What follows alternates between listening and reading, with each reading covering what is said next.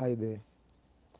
It's really been a long time I'd want to record a podcast and say some things, but I've just been procrastinating. But here am I today, at last. I'm recording something.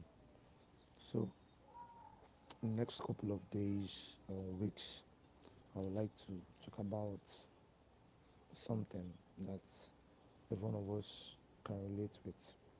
And I deemed it the unbendable principles of God. And what do I mean by the unbendable principles? The unbendable principles of God. These are principles that I've come to discover that when you apply them as a human being, when you apply them to whatever situation that you are facing, it tends to yield results.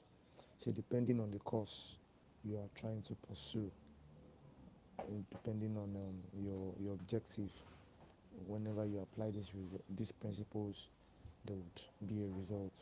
And applying these principles does not is not is not totally dependent on your faith. I mean, faith. No, it is not. God respects them in as much as you apply them.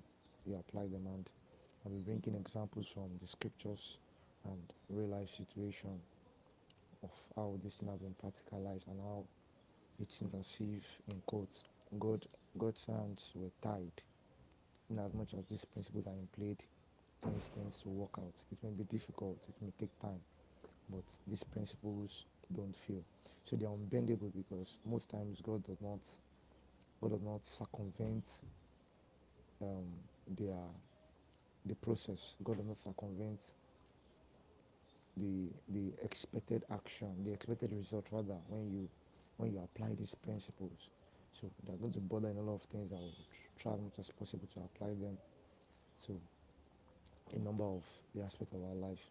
So I hope you enjoy it, and I'll be glad you share with your friends, with your family, with your co-workers, with your colleagues, just to enjoy this. Thank you very much.